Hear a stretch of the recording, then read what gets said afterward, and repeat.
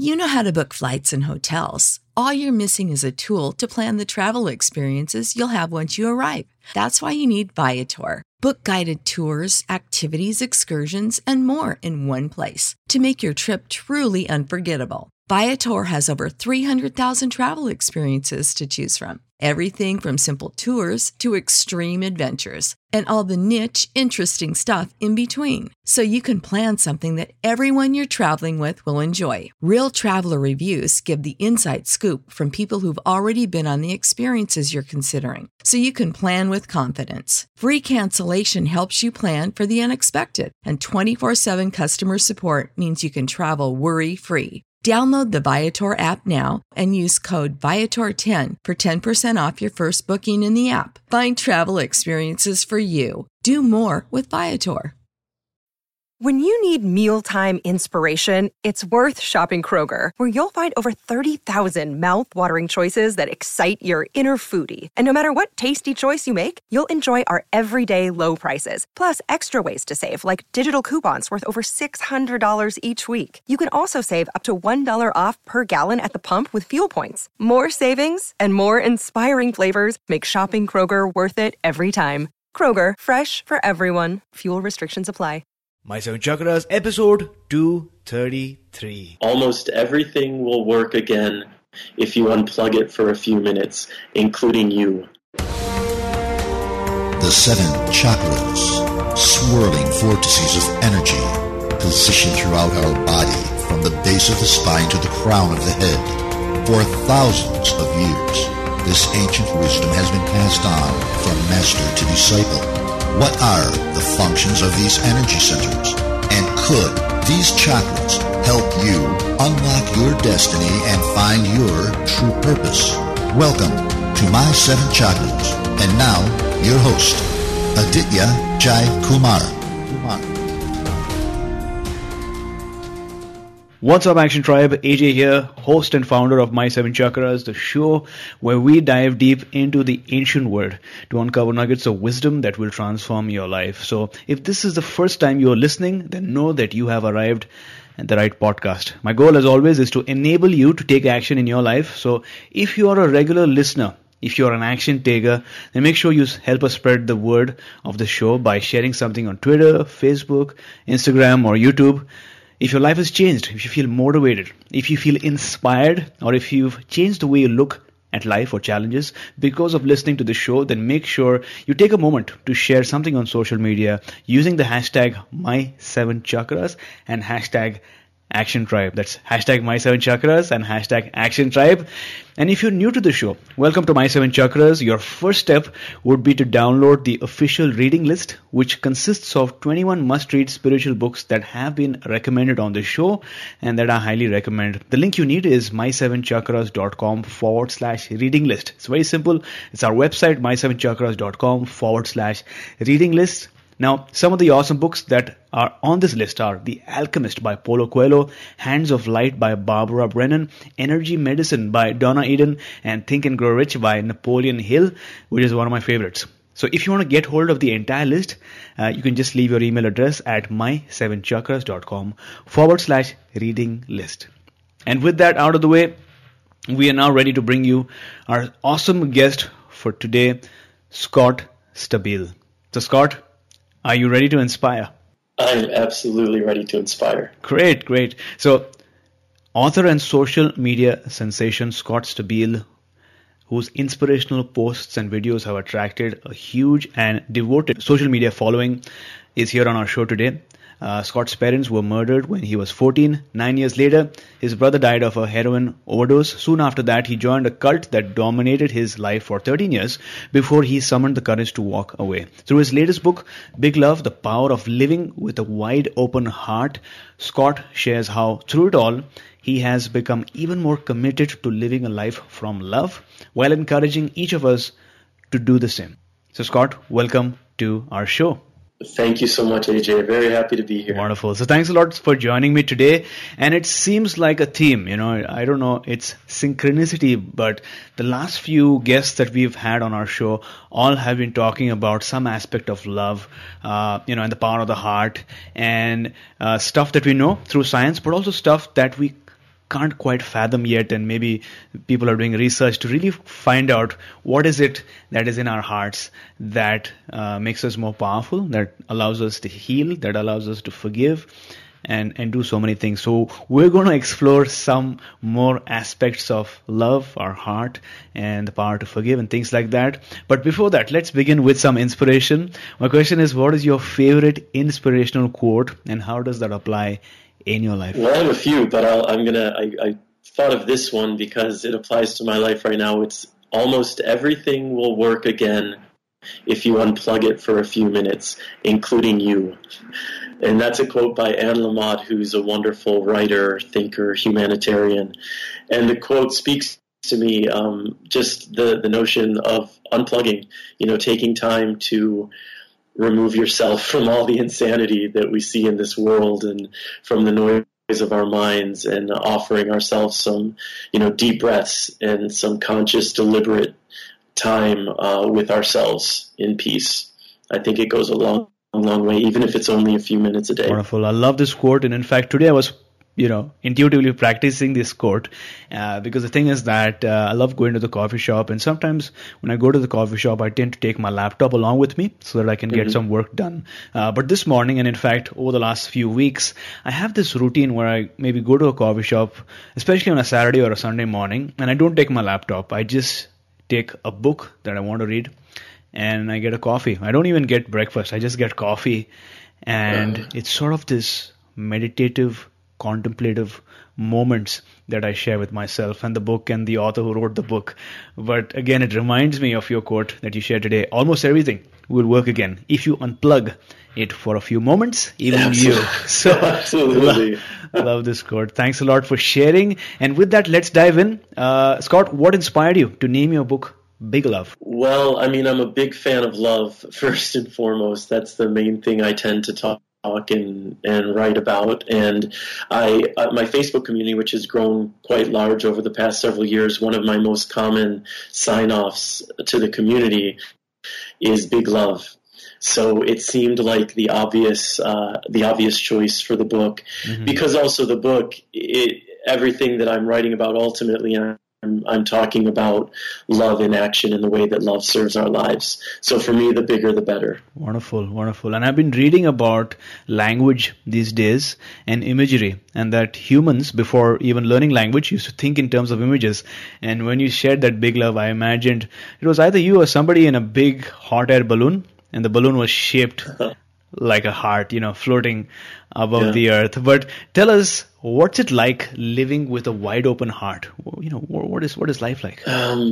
Well, first of all, my heart isn't always wide open. So I think what it's like for me, it's changed my life. Love more than anything. And when I speak of love, I'm speaking of the energy of love that I believe is, once you get beyond all the noise and the busyness of this world, that's what we're left with, this beautiful ocean of love from which we can think and act and connect with other human beings. So when I started to realize that I can't always choose my thoughts, our thoughts are playing out often before we have a chance to consider them, I can always choose my actions, and by choosing my actions and choosing to act from love in my life and opening my heart in that way to the people in the world, the people whom I'm close with in my life, to perfect strangers, to people on social media, it opens you up to completely different kinds of connections with human beings and with yourself.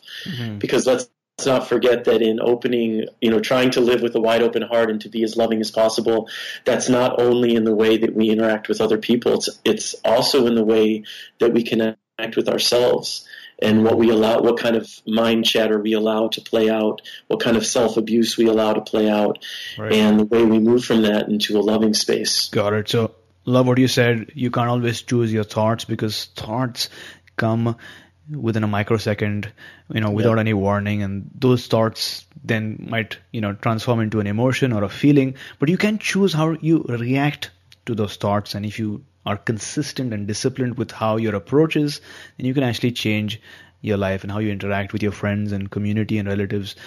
Because at the end of the day, especially in social media, if you are trying to make a change, influencing lives, then you're in a vulnerable position, and people who love you can share good feelings and vibes, but there are also those people who might be able to attack you on social media. Absolutely. And so you are in a very difficult position sometimes.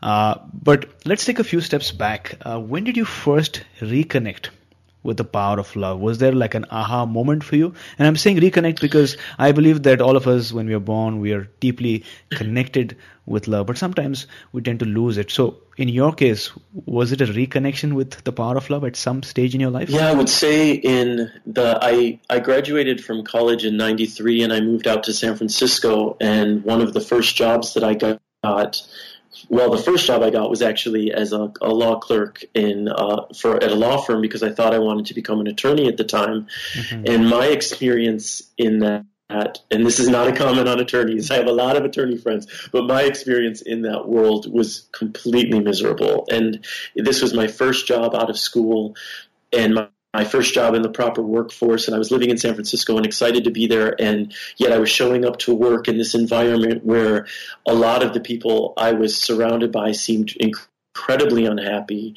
and incredibly anxious a lot, and I saw myself becoming that way.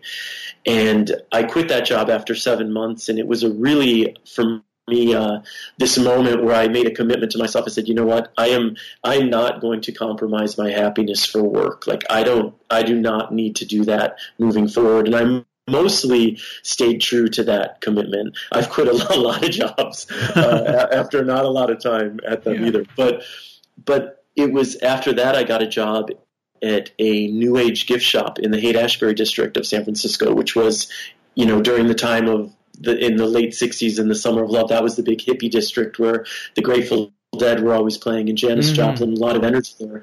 Yeah. When I was living there, there was still some of that vibe, but it was a little grungier, a little less peace and love all the time, and more like a lot of people trying to sell you drugs on the street, But it was an energetic, vibrant place, and there was this store that I worked at that was like this haven on Haight Street, and you walked in and it was this beautiful New Age world gift store, and you could smell the Nag Champa, and there were people drumming in the corner, and beautiful candles and all this amazing merchandise from all over the world. And when I got the job there, I became the manager of the book section, and the book section was all New Age books. It was all books about love and enlightenment and consciousness. And this was my first time really being introduced to this concept, really being introduced to the idea that rather than looking at what we do as a career and how much money we're making as a means of success, what if we base our success on how much love we're sharing with the world and how peaceful we feel inside? Yeah. And it was, so when you talk about reconnecting to love, that was a direct reconnection to this idea that felt so right in my heart. And even though the whole concept of enlightenment was brand new to me at the time, I felt like I was coming home to something. And it was through that experience at that job and the people I was working with and all the conversations about love and kindness and compassion, that's what really started me on this path to an open heart and living from love. Wonderful. And, let me tell you, I could spend a lot of time at something like a New Age gift shop, because I can get lost and checking out the different crystals, or maybe the essential oils, or maybe checking out all these fascinating books that are available to read, or maybe checking out some tarot cards. And because of that reason, I end up spending a lot of time sometimes at the Vancouver Public Library or maybe some other, gift shop, because I'm really fascinated by how those different things make me feel and affect my senses and really make me thrive. And Action Tribe, if you're listening to this episode right now, if you're in that moment trying to figure out what to do with your life, or maybe if you're in a job which doesn't make sense for you, remember and realize that you have the choice within you to make a change. Just imagine what type of job or vocation or thing you'd like to do in your life that really, pulls you in, really inspires you. Now is the moment. Now, Scott, going back, to the past, your parents were murdered when you were 14 years old. Take us back to that moment. How did it happen exactly? Well, my parents had a market in Detroit that they owned and where they worked each day, and they arrived at their market one morning, and their employee, they walked in right after their employee had been stabbed by a man who was in the market with them, and he ended up killing my parents as well. He ended up shooting my parents. So, that's the logistics of how it happened, and obviously that was an earth-shattering moment in my life and profoundly tragic moment. I was lucky to be the youngest of 7 children, 6 of whom are living because my brother did pass away many years ago as well. But having a big family and a close family made a huge difference for me in terms of how I was able to move forward. But when it happened, truthfully, I just buried the experience. I buried the grief. I moved on with my life. I was a straight A student and a popular kid. And about once a year, I would have a meltdown, where I would cry. And it was usually brought on by too much to drink and, some conversation that might have triggered it, and my inhibitions were down. And I would sob and then lock it all away again and just move on. And I write it in Big Love. I think and I believe in my life, it's very important to look at our pain honestly and to confront it and be real with it and grieve and cry and rage and do whatever we need to do to grieve, whether it's the loss of a loved one or the loss of a relationship or whatever trauma, whatever heartache we're experiencing in our lives. I don't ultimately think we serve ourselves by not facing it and being real with the emotions that it brings up. At the same time, I feel incredibly grateful that when I was a 14-year-old, I don't even think I consciously did it, but something divine happened where I was able to just truly lock it away and not face it, because I don't believe that at the time I would have been able to really confront all the grief and the trauma at that age and just the magnitude with which it changed my world. So it wasn't really until when I started that job and I started reading those books in my early to mid-20s, when I really started to look at the loss of my parents and look at the way they died and look at all the pain and sorrow it caused.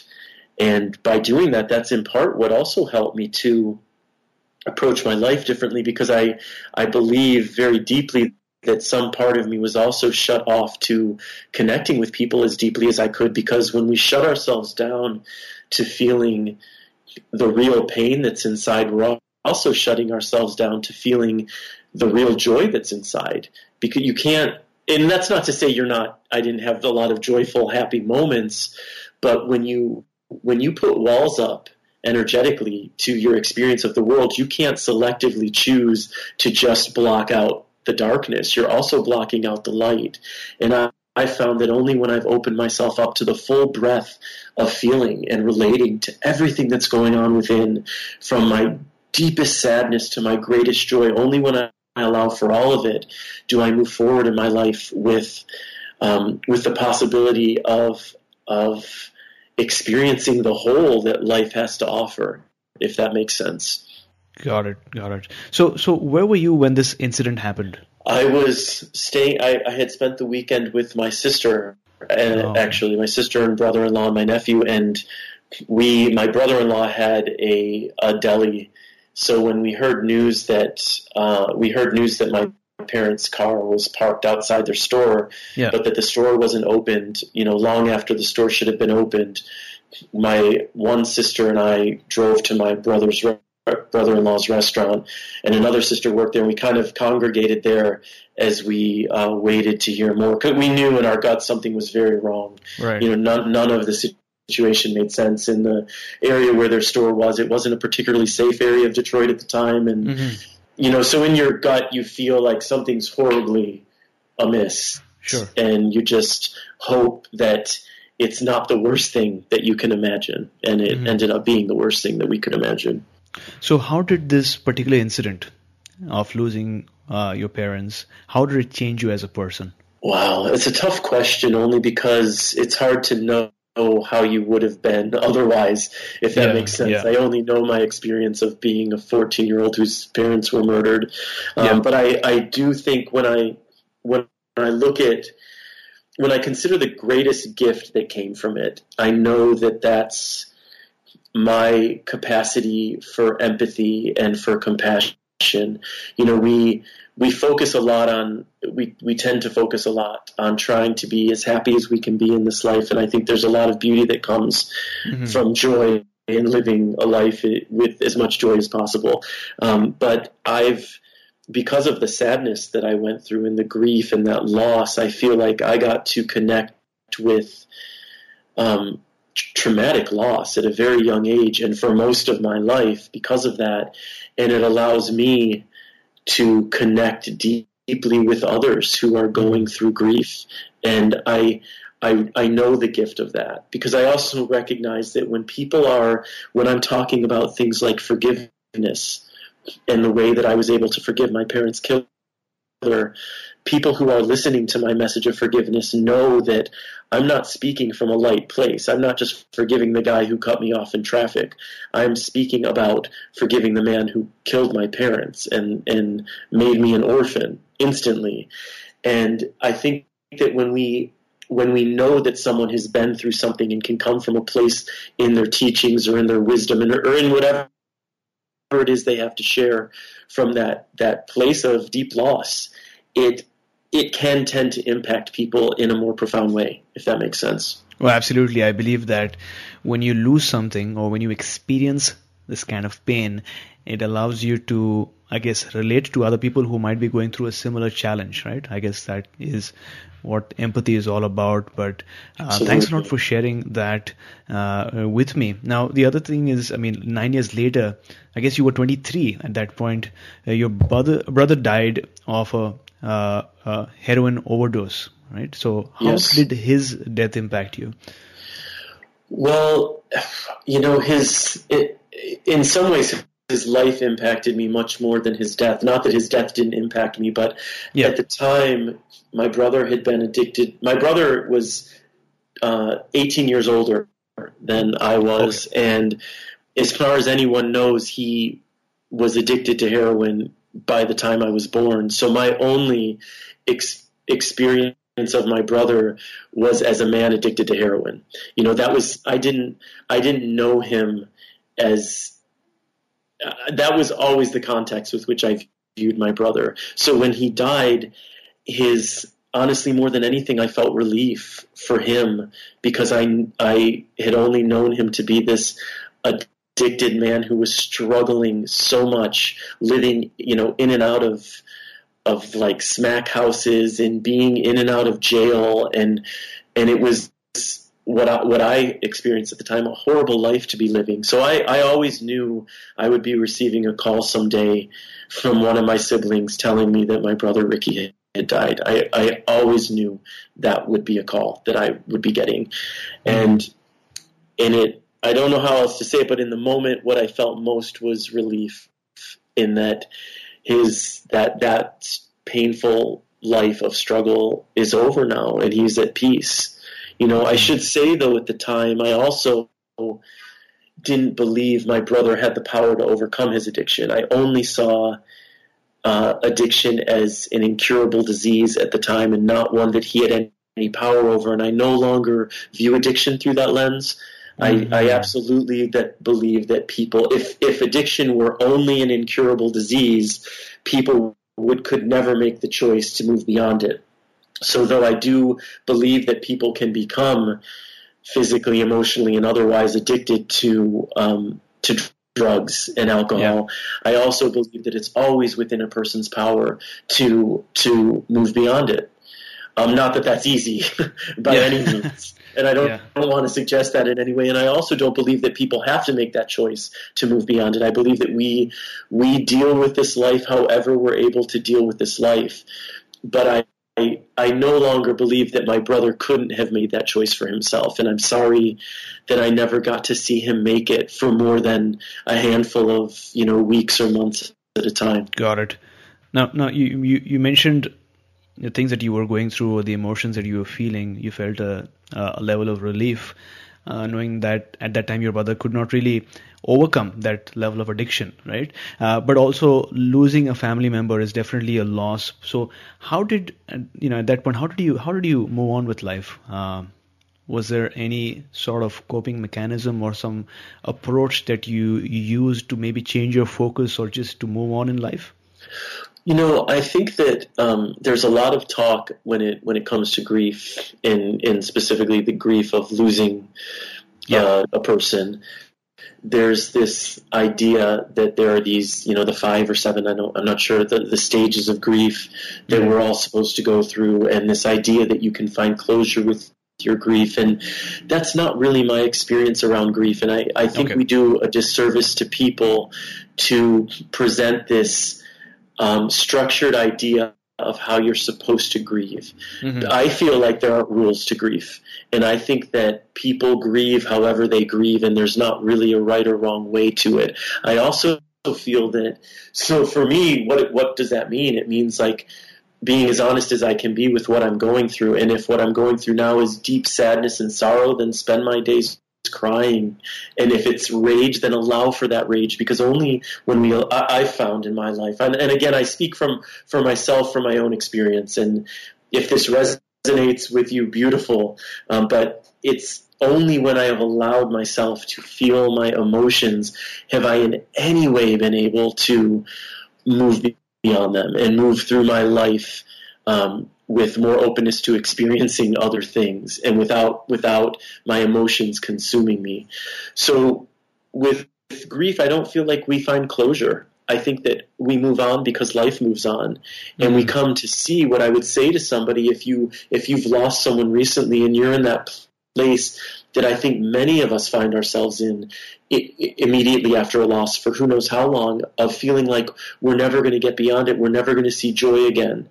We're never going to be able to think about that person with anything but deep sadness. And my experience is that we do move on. However we're able to move on, we will find joy again, and we do find joy again. And I found with my parents and with my brother that I did get to a place where when I think of them, it's not just with the painful heart and sorrow, it's with joyful memories that actually bring a smile to my face, and not just heartache and heartbreak.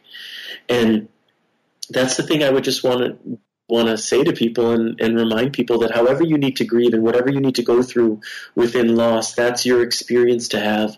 But do know that you will not always live in the worst of that experience. That the darkest of the dark does not last forever, and you will get to the other side of that, and that pain will be integrated into your life in a different way that still allows you to move forward in your life. Got it. So the way I look at it, and based on what you shared, only when you allow for the emotions to go through you, or maybe experience those emotions, that you are able to associate that particular memory with the joy as you look back, right? So it seems like the emotions have like a cleansing effect on you, allow you to heal from that experience, and then you look at whatever that loss is as joy. I absolutely believe that when we allow ourselves to feel our emotions, that is one of the paths to healing. Because, and I'll speak about addiction specifically, and I believe, AJ, we live in an incredibly addicted society. If you're not a person who considers yourself addicted to drugs or addicted to drinking, like, there's a good chance that you have addictive tendencies towards something, towards social media, toward television, toward shopping, toward gambling, whatever it is. We want to numb ourselves from feeling. And that's when I speak about avoiding feeling our feelings. When we're numbing from that's what people who are addicted are doing. They don't want to feel their emotions. They're trying to escape whatever reality is going on in their lives, and we turn to whatever we turn to in order to make that escape. But when we do that, our feelings have total control over us. They're controlling us by us doing everything in our power to avoid feeling them. them. So I found that when I actually allow myself to feel them, instead of creating all these different diversions to avoid feeling them, I'm actually serving myself, and they will move through you. Feelings are designed to be fleeting. They're not designed to stay with us, 24/7.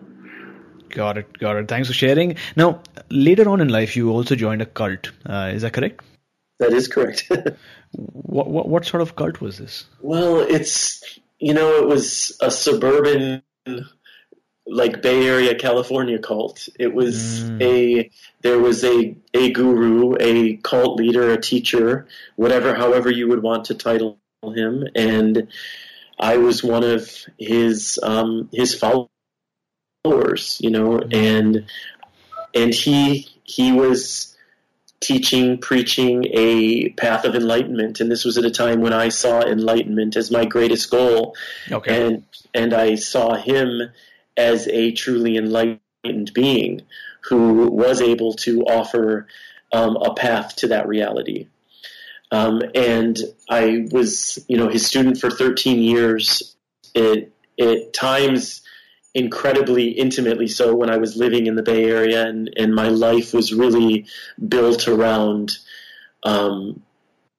my time with the community and taking care of our teacher and gathering for student meetings and gathering for social meetings. And that was my life, was this spiritual community. And then, so that's how I got involved. Basically, I met a man that I felt was enlightened, and I wanted to learn from him. And I left when I worked hard to convince myself that he was enlightened. Even when I saw actions that felt like they were much more aligned with the ego than they were with any sort of deep clarity and love.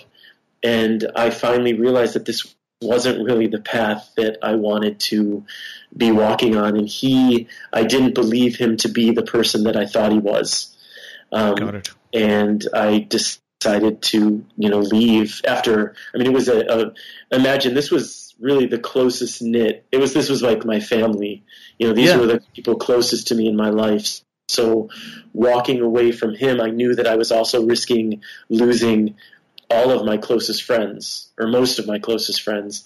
And I did end up losing all of them because he instructed them to remove me from their lives.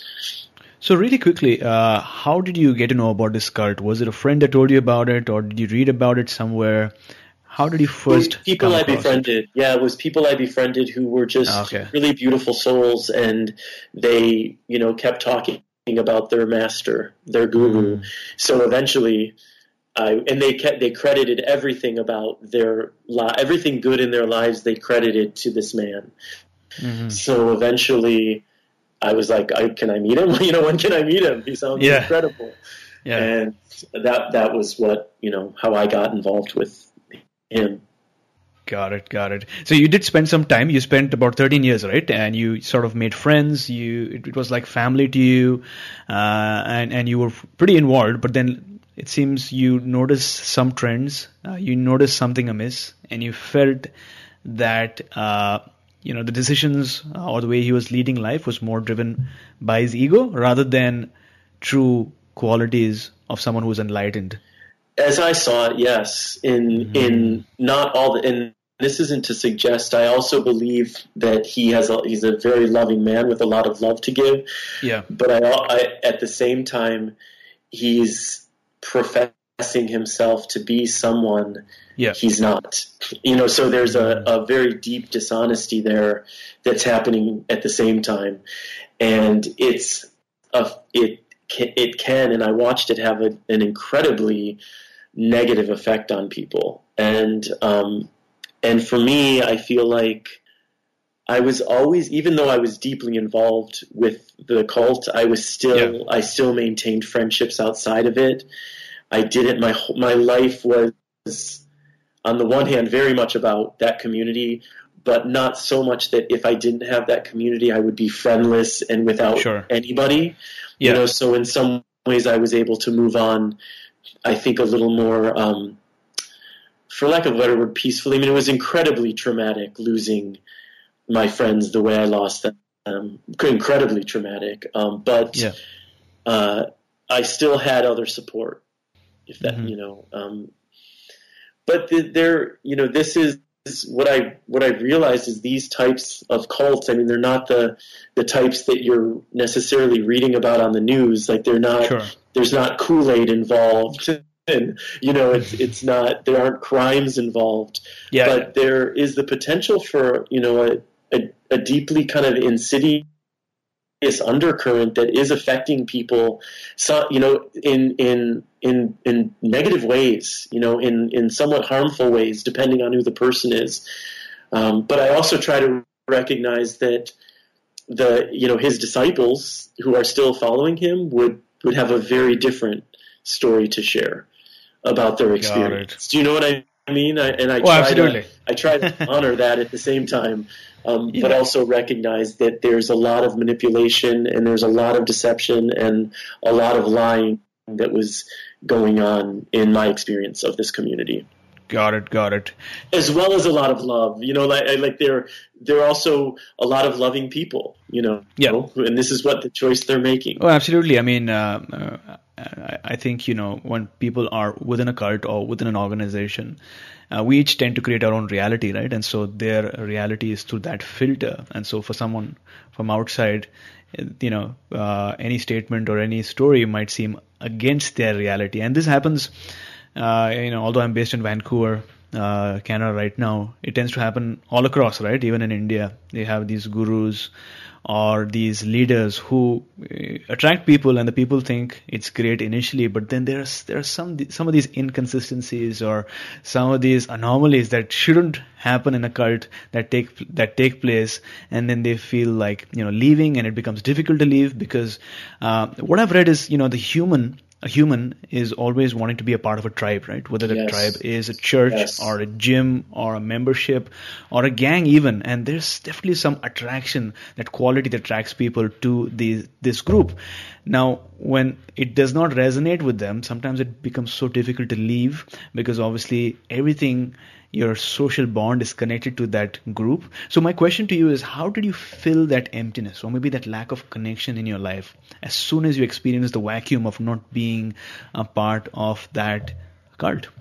Because I'm sure you were drawing from it as well, right? Yeah, it's a great question. And it's, I would say that I filled it through other connections and other relationships I had. But if I'm honest, I don't feel like I've filled what I had there in quite the same way, because that was, these were like my spiritual brothers and sisters, and I was with them all the time, and we were talking about, again, at the time, it was always about enlightenment and wanting to be enlightened and how far we were from it and what was keeping us from it. So there was room and availability for these types of conversations all the time. Like there was always someone who wanted to go deep spiritually, and that's not how most people are. So I do. You won't be able to have those conversations with other people, right?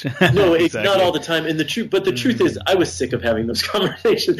Really and truly. I loved having access to those types of connections with people, but it just became too much. It was everything was about that all the time. And at some point, my quote earlier about unplugging, it's like at some point you have to unplug for that and allow yourself just to live your life and to appreciate the moments you're having without always focusing on how you're not enlightened and how and everything you need to do to become enlightened. And it became exhausting, and I didn't feel like I was nearly as present as I could be in my life in my effort to be more present. So it was this, absolutely. It was this strange dichotomy. So I grieved it a long time, though, to answer your question. I grieved that the community a long time. I still have moments where I miss. It was such a unique kind of connection, which ultimately wasn't healthy, but when it felt healthy, it felt really good. But I find, I am lucky to have some, really good close friends who are spiritual in their own. When I say spiritual, are committed to becoming more loving human beings and are open to talking about what that means. And so I find that in other places. And my Facebook community is actually, amazing, has served this amazingly, especially when they started doing the Facebook Live videos, because I do those videos quite regularly, and it's a way to connect live and in the moment with people from all over the world who are tuning in to talk and vibe on the energy of love and compassion and creativity. And those really serve me. They're really beautiful. Got it. So, Scott, our show attracts some of the most hardworking people who I call as action takers, and our group is called Action Tribe. People who are going through different challenges in their life, whether it's a health challenge, maybe they've been diagnosed with a disease, or maybe they want to lose some weight, they want to transform their life, they want to find a new job, or maybe just provide for their family, and they're going through challenges. So what advice do you have for a listener listening to the show right now who might be going through pain or grief, or some sort of a challenge, or some sort of a failure that they perceive in their life? Well, I think that it's really important. It has become really important for me when faced with big changes, when faced with challenge, whatever type of challenge. Usually what comes up right away are all the different fears that are related to that challenge. So a fear of the unknown, a fear of change, a fear of being judged. All of these different fears that enter our lives, enter our minds, that can tend to keep us from moving forward and taking the action steps that we need to take to create a more fulfilling life, or the prospect for greater health and happiness in our lives. And what I like to remind people is a couple things.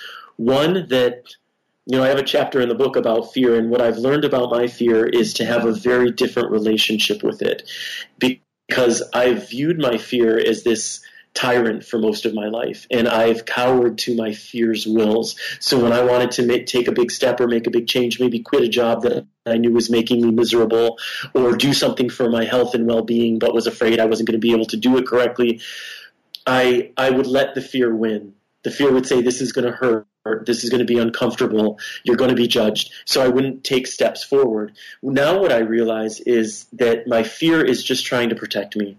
That's fear's job. But my fear doesn't have a lot of emotional intelligence with which to do its job. It views, I've come to find that my fear, when it's giving me signals, it views, running into a burning building the same way it views having a difficult conversation that you need to have. It doesn't make a distinction. It sees the same thing as uncomfortable, and so it tells you, don't do it, don't do it, don't do it.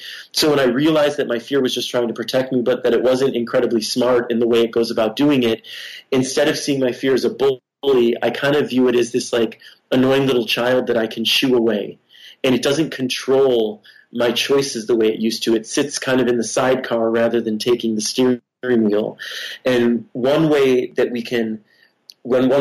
I've learned to look at these big scary things in my life is to deconstruct them. Instead of, we are basically at letter A, and whatever it is we're trying to move through or get through in our lives is Z. But instead of recognizing that we don't have to jump from A to Z in making smarter choices for our health or in finding a new job, we don't have to jump from A to Z. We only need to take ourselves from A to B. And when we recognize A to B might literally be doing a Google search for something, or sending out a simple email to someone, or making one phone call, those types of actions are much more palatable to our fear. And those types of actions we can do. And once we're at B, all we need to do is take the next step from B to C. But suddenly we find ourselves at R or S or T, and our ultimate goal of Z is starting to get a lot closer.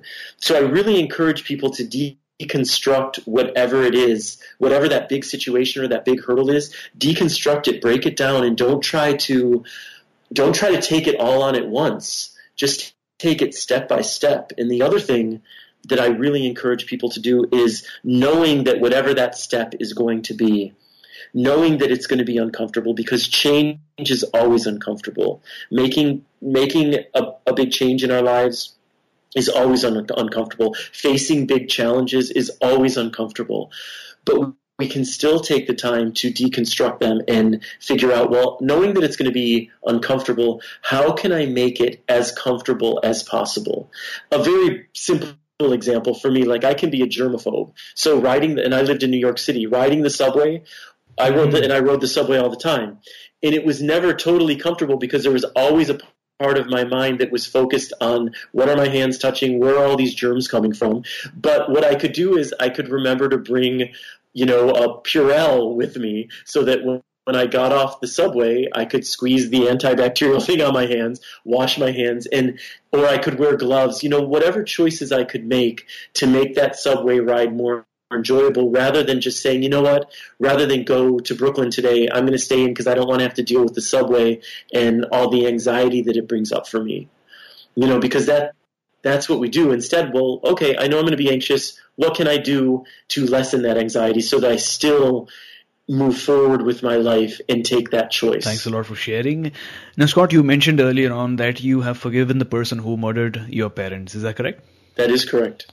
So how did you arrive at that space that allowed you to forgive him? What did it involve? Well, in one word, it's empathy. And that is truly the path for me. The path to forgiveness is empathy, supported by compassion. And both empathy and compassion, I think, are mandates of love. But it was only when I allowed, recognizing that my hatred towards him, my inability to forgive him, my resentment, my blame, all of these things that I was feeling was in no way serving my health and well-being. It was in no way serving my peace of mind.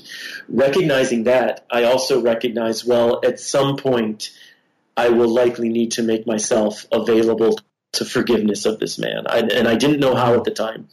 But then when I started to recognize, like, okay, this man shot and killed my parents and killed their employee. Nobody who's operating from any space of self-worth or self-love, nobody who feels seen, nobody who feels worthy, nobody who feels any of these things could ever make the choice that man made. So though I can't connect to taking another person's life, I can absolutely connect to feeling horribly unworthy. I can connect to feeling unloved. I can connect to feeling so angry that I wished someone would die. I could connect to all those things in my own experience of being a human being. So I knew then that I could also connect to him in his humanity. We're all the same, basically, AJ. I really believe that. And you may not have had your parents murdered when you were 14, but without knowing your story, I am 100% certain that you can connect to grief in your own life and in your own experience of it.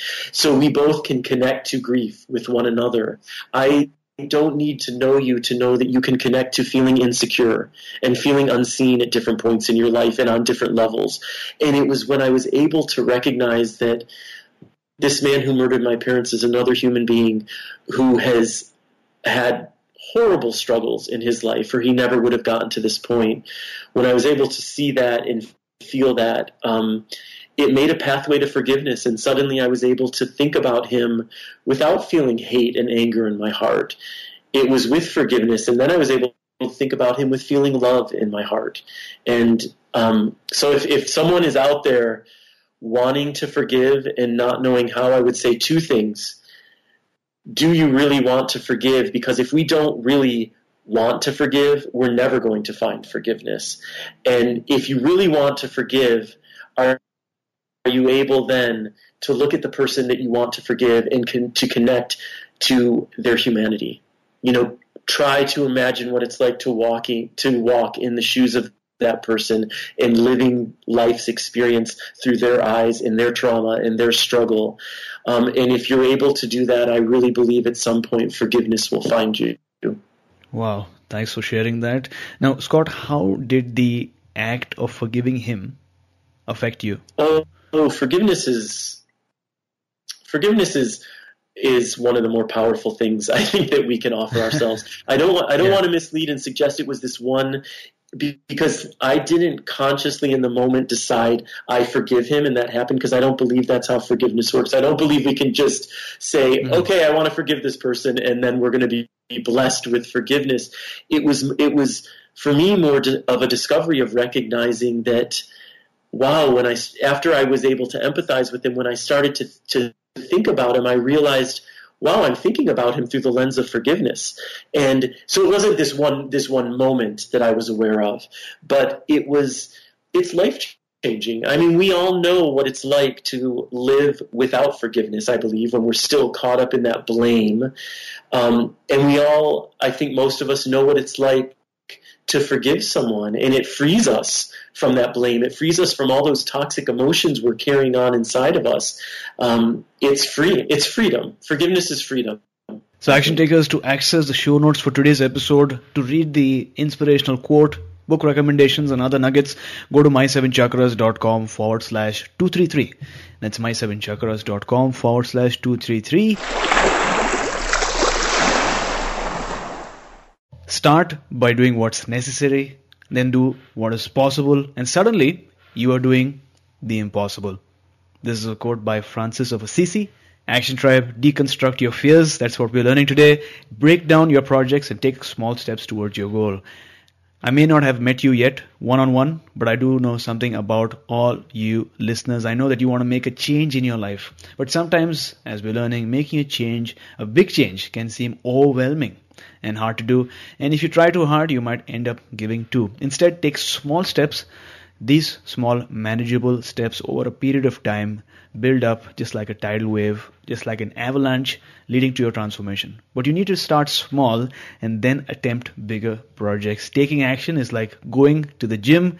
You got to start where you're at, then do a little more, and then a little more until you get more disciplined and relentless. Because as we are reminded today by Francis of Assisi as well as Scott, the best way to start, the best way to achieve the impossible ultimately is by first doing what's necessary, then moving to what's possible, and finally taking on the impossible. And I know you can do it. So Scott, as you look back at your life, we've spoken about some major setbacks that you've gone through, but take us to a moment in your life when you faced the biggest life challenge. How did you encounter it, and what steps did you take to overcome that particular challenge? The biggest life challenge certainly was losing my parents, and I talked a bit about that. So I'll talk about a challenge in the context, which I think your listeners will appreciate, because it's in the context of fear. And I think that in these past 3-4 years especially, I have begun to share myself and share my creativity and share the wisdom that I've gleaned from my life experience more than I ever had in my life. And at every point, it's come with a tremendous amount of fear of being judged, of being condemned, of, all of those different things. And what I've seen is that when we show up in our authenticity as much as we're able, when we're able to share our truth with the world, put it out there, there is no saying how we're going to connect with other people in the world. And that what I've learned is that fear never disappears, and that we can never wait to reach a point of fearlessness, because that's not likely to happen. But what we can do is start to recognize that we can continue to move forward. We can continue to make braver choices and bring our fear along with us. And so, kind of to answer your question, is just I'm getting over my fear of being judged and condemned for who I am, and I'm sharing myself in a way that I never shared myself before. And I feel like by doing so, I'm also helping to inspire others to share themselves, and I'm creating an avenue for others to offer their authenticity. And it's been a huge gift for me to see that the power we hold by moving forward in our lives with fear. So, based on your story, maybe in just one sentence, what is that one major life lesson that you'd like to share with our community? Live in love as often as you can. And when I say that, I simply mean to ask yourself the question throughout the day, as often as you can, how does love invite me to show up in this moment? What does love invite me to say? What does love invite me to do? Because as much as I find myself making choices that aren't rooted in love, I'm deeply committed to being a loving human being. And every time I bring myself back to the energy of love, I have been shown incredible gifts in this life, and I believe that the greatest choice we can make for ourselves, for our healing, and for our world is to choose love as often as possible. Got it. Thanks for sharing. Now, you mentioned that over the last few years, you've been, sharing your journey with your community on social media. You began to share your stories, and you said that you do live streams, express your creativity, share your challenges and what you're going through. And along with that, of course, you did face some fear of being judged, condemned, fear of somebody vocalizing whatever emotion that comes out when they read your message. And in major part, I go through that too. When doing a podcast, when sharing my thoughts, my opinions, my views, because of the fact that social media gives everyone a voice, everyone can say something good, or people can judge you as well. And what people don't realize is, even though it's social media, it feels as if they're in front of you sometimes. Yes. And sometimes the messages and comments can hurt. And like you rightly put, when you share these messages, when you share your story, you can't say for sure who will connect, who will not connect, who will get angry, and how the people will connect with your message, right? But the goal is to bring your fear along. And in the process, as you're taking action, as you're growing, you sort of get over your fear as well. And people who resonate with your message will become part of your community. And of course, you have built such a huge community on Facebook, through your consistent messaging and authentic messaging. So thanks a lot for sharing. Oh, really appreciate thank you so much, AJ. And I'm so grateful to be here. And I love what you're doing. I'm so happy you have this podcast because you express yourself beautifully. I love what you're doing and how you're doing it. Thanks a lot. Again, it's an everyday process, growing with each and every episode, and meeting people like you, and as well as our community, Action Tribe.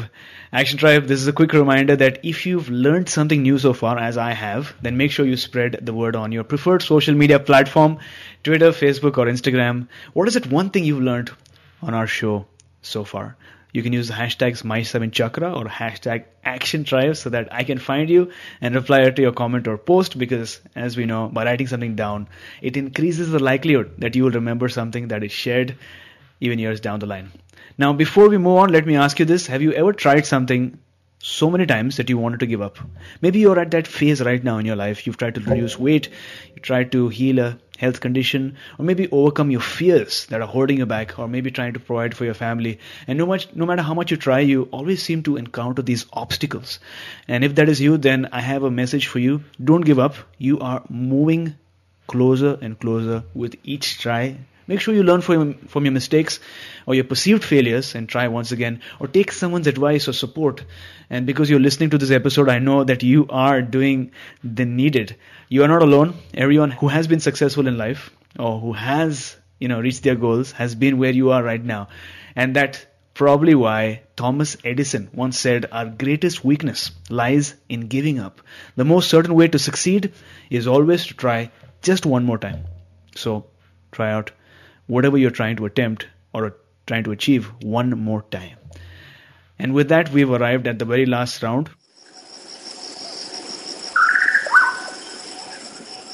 Which is called the Wisdom Round. Our regular listeners know this round very well, which is basically like a rapid fire round, consists of 4 questions so that our listeners can take note and take action. So Scott, what is the best advice that someone has ever given you? There is no justification for lack of love. Name one personal habit that keeps you strong. I would say walking, honestly. One thing that centers me the most is getting outside and taking walks, whether they be 5-10 minute walks or hour-long walks. Amazing.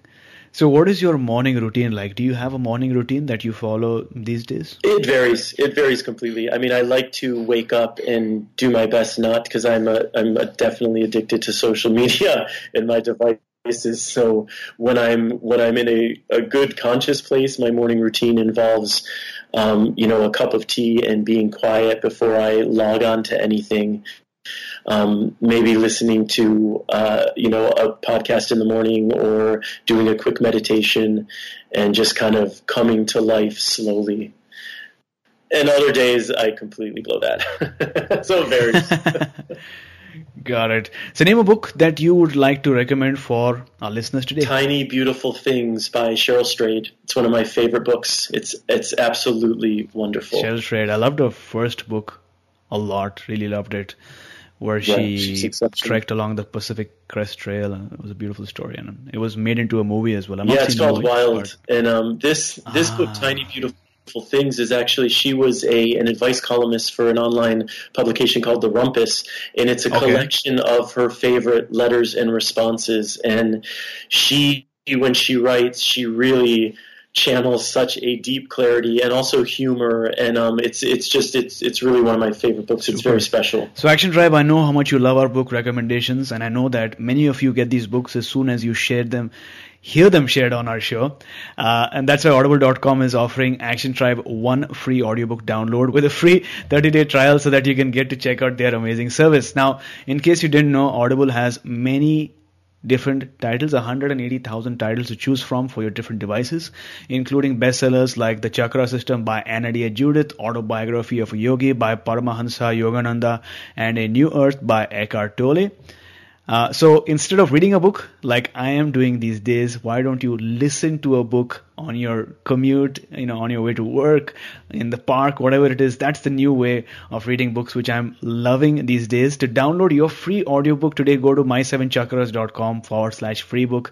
Once again, that's my7chakras.com/free book. Select your book and start listening. So Scott, thank you so much for joining us today. It was such an honor, such a pleasure to chat with you and get to know you. And thanks for expressing your vulnerability. Before you go, tell us one thing that you're grateful for and tell us how we can find you online. Well, one thing thank you for having me, first of all, big time. And one thing I'm grateful for, I would say, is connection with other open-hearted souls. That's one of my favorite things on the planet. So thanks for giving me an outlet for that today with you and with your audience.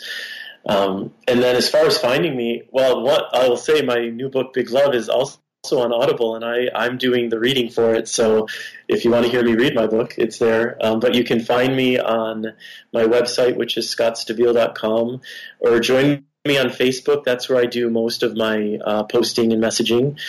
And if you're so inclined, my book, Big Love, The Power of Living with a Wide Open Heart, is available now. So there you go, Action Tribe, scottstabile.com, SCOTTSTABILE.com. That's where you can go and learn more about Scott and find out more. But, and this is something I didn't know, but in case you want to listen to his book, not read, but listen to his book, and not all authors do it. Some authors have somebody else read their book. But in this case, Scott himself is reading out the book to you. What better way? And the book is wonderful. It's lovely. I have it in front of me right now. Beautiful read. But if you want to listen to this book, then go to my7chakras.com/free book and just type in Big Love. And you can start listening. That's all. Thank you, AJ. So Scott, thank you so much for joining us today, talking to us about the power of big love and the idea and power of a wide open heart, and taking us one step closer to a human revolution. Beautiful. Thank you so much. Have a beautiful day. You were listening to My Seven Chakras. Go to mysevenchakras.com. Download. When you need mealtime inspiration, it's worth shopping Kroger, where you'll find over 30,000 mouth-watering choices that excite your inner foodie. And no matter what tasty choice you make, you'll enjoy our everyday low prices, plus extra ways to save, like digital coupons worth over $600 each week. You can also save up to $1 off per gallon at the pump with fuel points. More savings and more inspiring flavors make shopping Kroger worth it every time. Kroger, fresh for everyone. Fuel restrictions apply.